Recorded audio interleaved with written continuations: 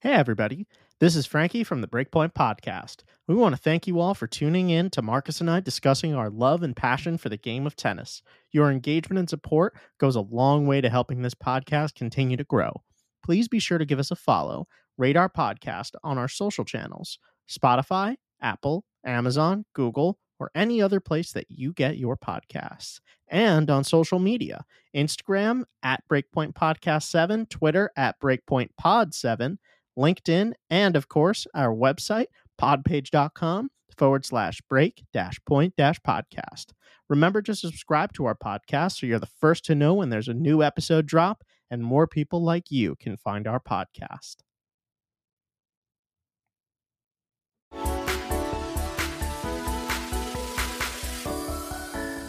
Hey, everybody.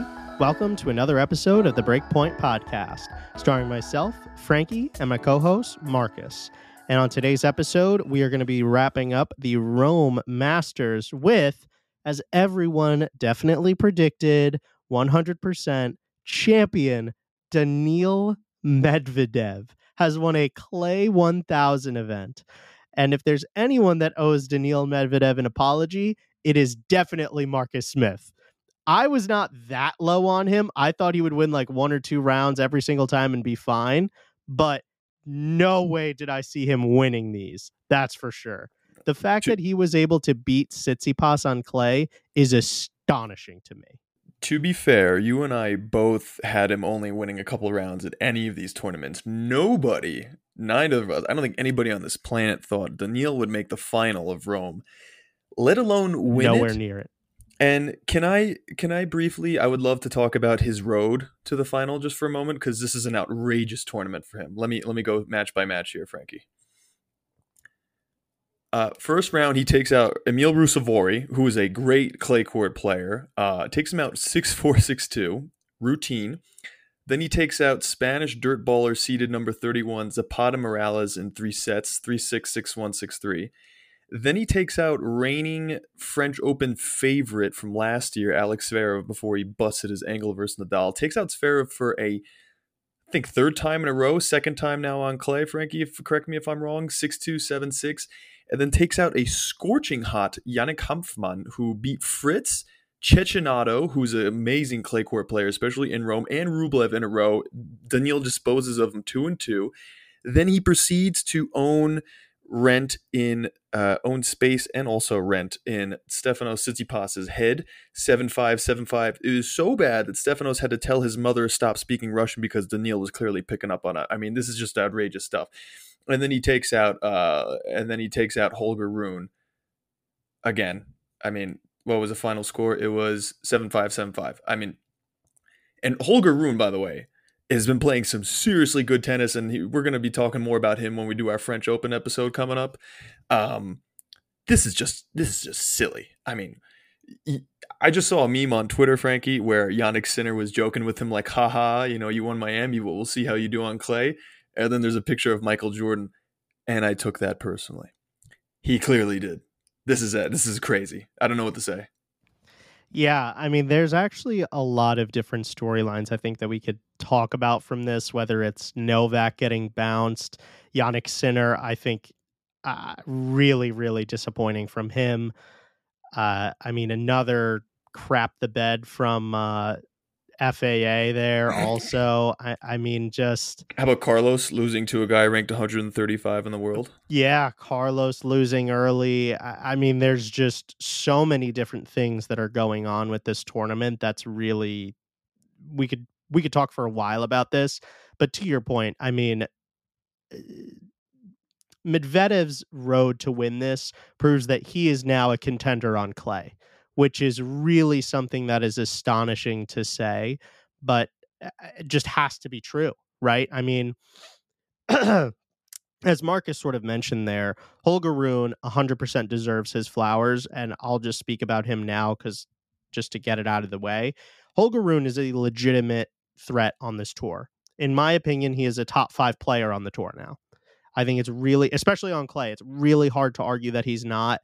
I think that he just has a really strong mentality and a really strong problem-solving skill set that allows him to play a bunch of different ways. And we touched upon this in Monte Carlo when we spoke about how against Jan, he really just like completely changed the way that he played and adapted to the weather.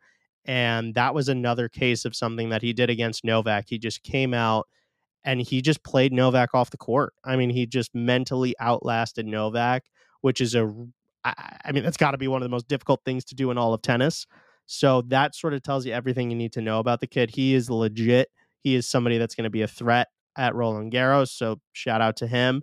Somebody who we've got to say also had a pretty good tournament is Casper Ruud, who Yep. finally seemed to have a little bit of a breakthrough. At one point in this tournament, there's a really fantastic tennis page that you should all check out. It's called Tennis Insights, I believe is the @ They do like some of the next gen stats and stuff like that. And Casper Ruud had the highest quality forehand and backhand in this tournament at one point, which was just really a remarkable turnaround considering how bad he had been over the past few months. So happy to see him get back to where he probably belongs.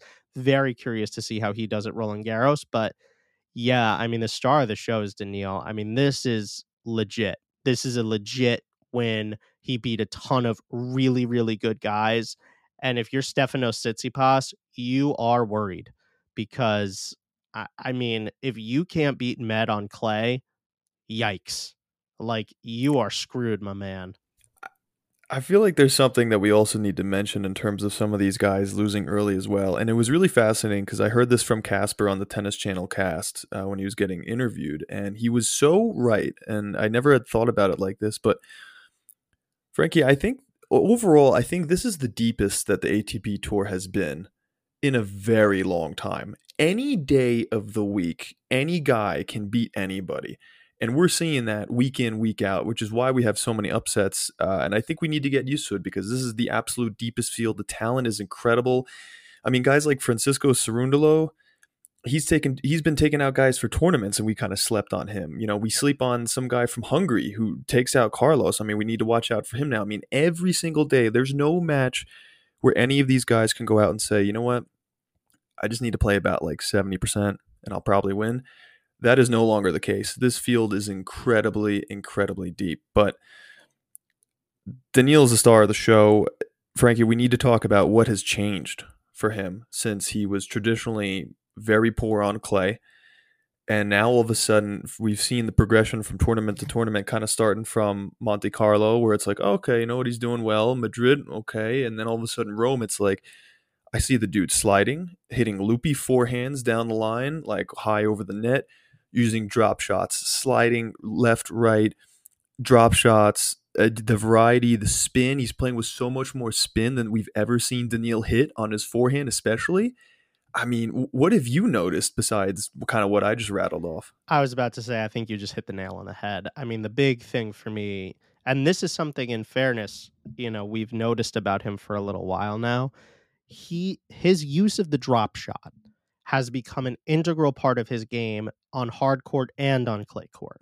And I think that has led to him really being a much more effective threat on a clay court, having that drop shot in the back. But to your point, I mean, the thing that you said, everything that you said is just dead on, right?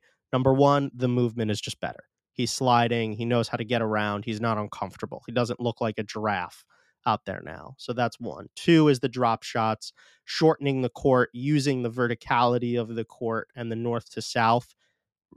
He was just not doing that before. Now he's doing it. It's another dimension for him.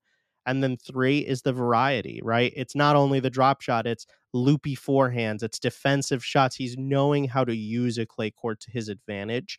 And in fairness, it's something that he always should have done, right? Like his game, if anything, is built for clay courts. He's got this defensive, like walled up attitude. He gets more, and again, shout out to Tennis Insights. They're fantastic. Like he has more steal points than anyone else on tour by a mile, i.e., points that he should not win but ends up winning because of his defense. And that for me is really, where really what Daniil is all about. And that translates well to clay. All he needed to do was add the variety, i.e., the spin, and add the movement. And he did that. So, he's legit. I mean, it's fantastic to watch. To your point, completely agree about the depth of the field. We spoke about this actually, if you remember, at the US Open 2022, where we went down and we said like 1 through 20, I could totally see all of these guys making a run. I Yeah, wouldn't surprise me. we saw it live. Yeah, I mean, we saw it live. All of them are just so, so good, and the talent is just so deep across the board. It really reminds me of, to be honest, right? If any of you are basketball fans, if you watch the NBA now versus watch the NBA like 20 years ago and like we were growing up, it's night and day. I mean, all of these guys are so sick, right? And like it's the same thing in tennis. All of these guys are really, really good and have, the capabilities to beat anyone on any given day. So, you got to give Daniil his flowers because he has low key been the most consistent player in this clay season. I don't think Season that's overall, he's won yeah, 5. He was outside the top 10 in February and has just rattled off 5 titles and has now won 20 different ATP tournaments at 20 different spots. He's never won the same tournament twice, which is incredible. yeah, Obviously, this is his first clay court title too, but this guy just gets it done wherever he goes. He doesn't care. yeah. I mean, what I really admire about Daniil and why I'm such a big fan of his is that no matter what sort of like obstacle seems to be in his way, whether it's like mentally or physically, whatever it is that's thrown his way, the dude just knows how to win, And there's just something to that, like, and like that's to get to Yannick Sinner now. Like that's my criticism of him, man.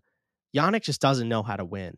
Daniil knows how to win, and like that's something that Yannick's going to really have to work on because he should have won this tournament. The second that Carlos Alcaraz gets bounced, like you got to be the competitor and have that mindset of like I'm going to take this tournament by like the throat. Like I'm going to trounce everybody.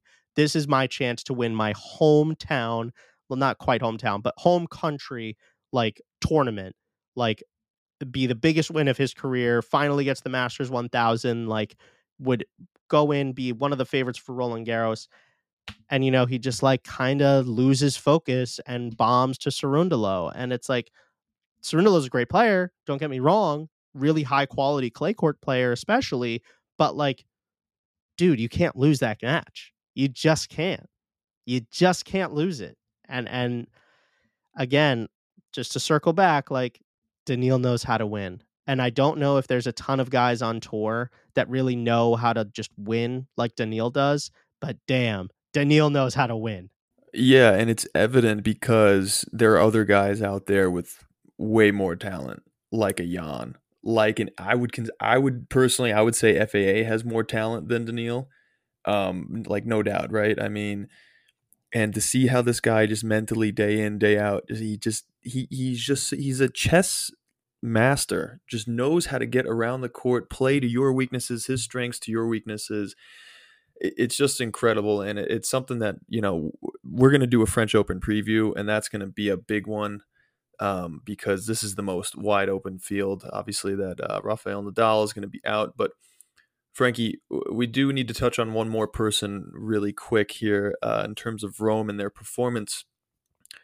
Novak Djokovic lost to Holger Rune in 3 sets. Looked like he was in pretty good shape there. Ended up losing to Holger again. And I want to give Holger credit because this is not a fluke. This man has beaten Djokovic multiple times. So he knows what he's doing, and especially on a clay court. And Holger needs to be respected in that sense. But what are your thoughts on Djokovic? What can we expect for the French Open for him?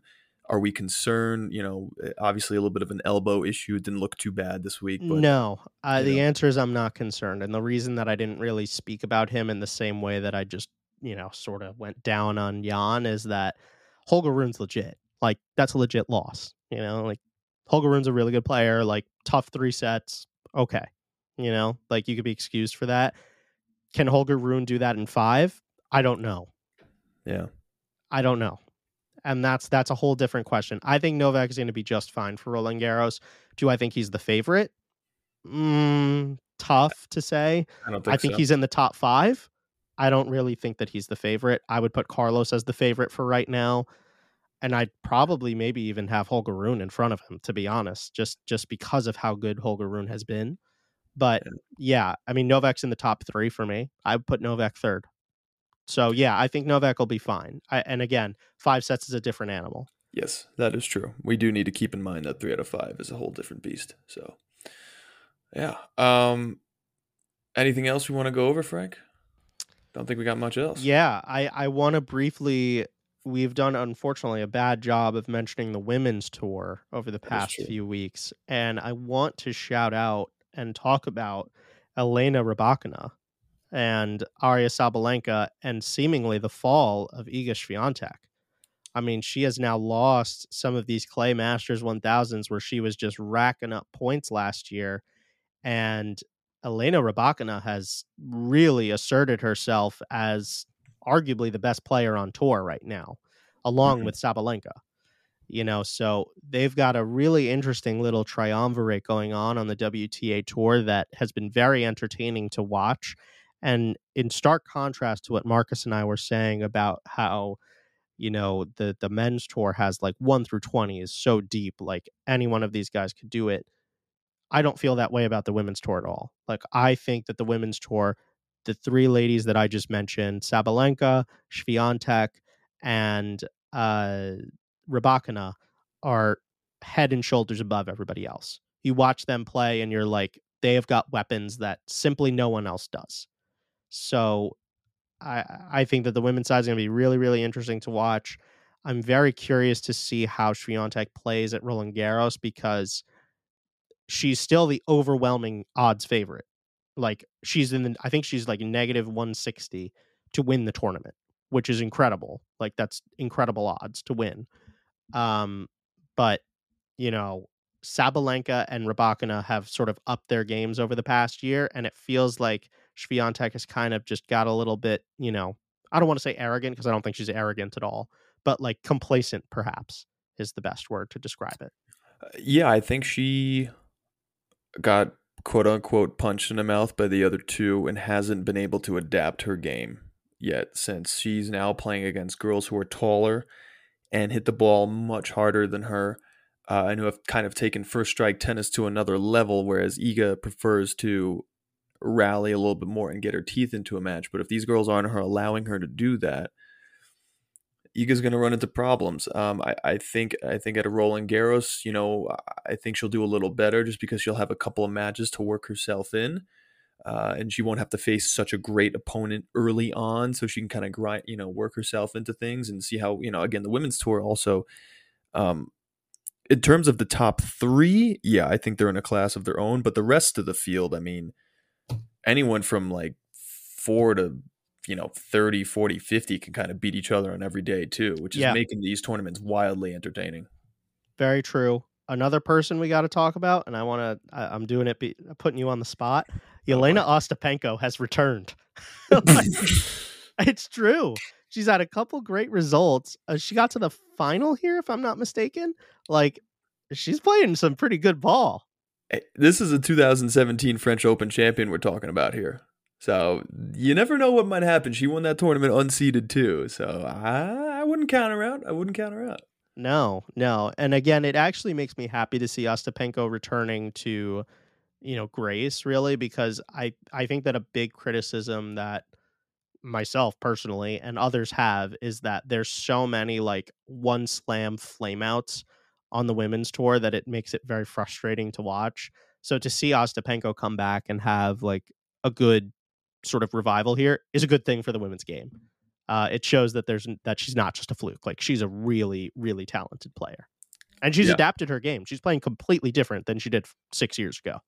Yeah, and as she has to, as the top competitors at the top of the game have moved on, and now we've got new girls in there. So overall, really, really exciting stuff in Rome, despite all the rain delays. But wow, what a tournament! Frankie and I were lucky to have witnessed it, and hopefully you guys too. So that's gonna wrap it up for. Wait, Yeah, go ahead. wait, You got wait. I something? got one last thing. Oh boy. Okay. There was a poll on this on Tennis TV. Mm-hmm. What is the prettiest stadium outside of like a main court on tour? like a center court doesn't count, like outside. Oh, well, I mean, it's Pietrangeli at Rome for me is the answer. That is that the one with stadium the is statues? yes, that stadium Yeah. is awesome. Also, I gotta say, the atmosphere in Rome, like depending on how many matches you caught, was electric. It Oh, yeah. was off the chain. Especially if you got Italians like Lorenzo Musetti. Oh, Musetti man. was awesome. Yep. I love him so much. Yep, there we go. Oh man, well now it'll do it for us. So guys, thank you so much for listening. We'll be back with you very soon, doing some French Open previews, hopefully with some guests as well. And we're going to be, covering the French Open extensively. That's going to be a really, really wide open field on both the men's and women's. And Frankie and I are super excited. Hopefully you are too. So we will catch you next time. And thank you very much for listening. Thanks, guys. See you next time.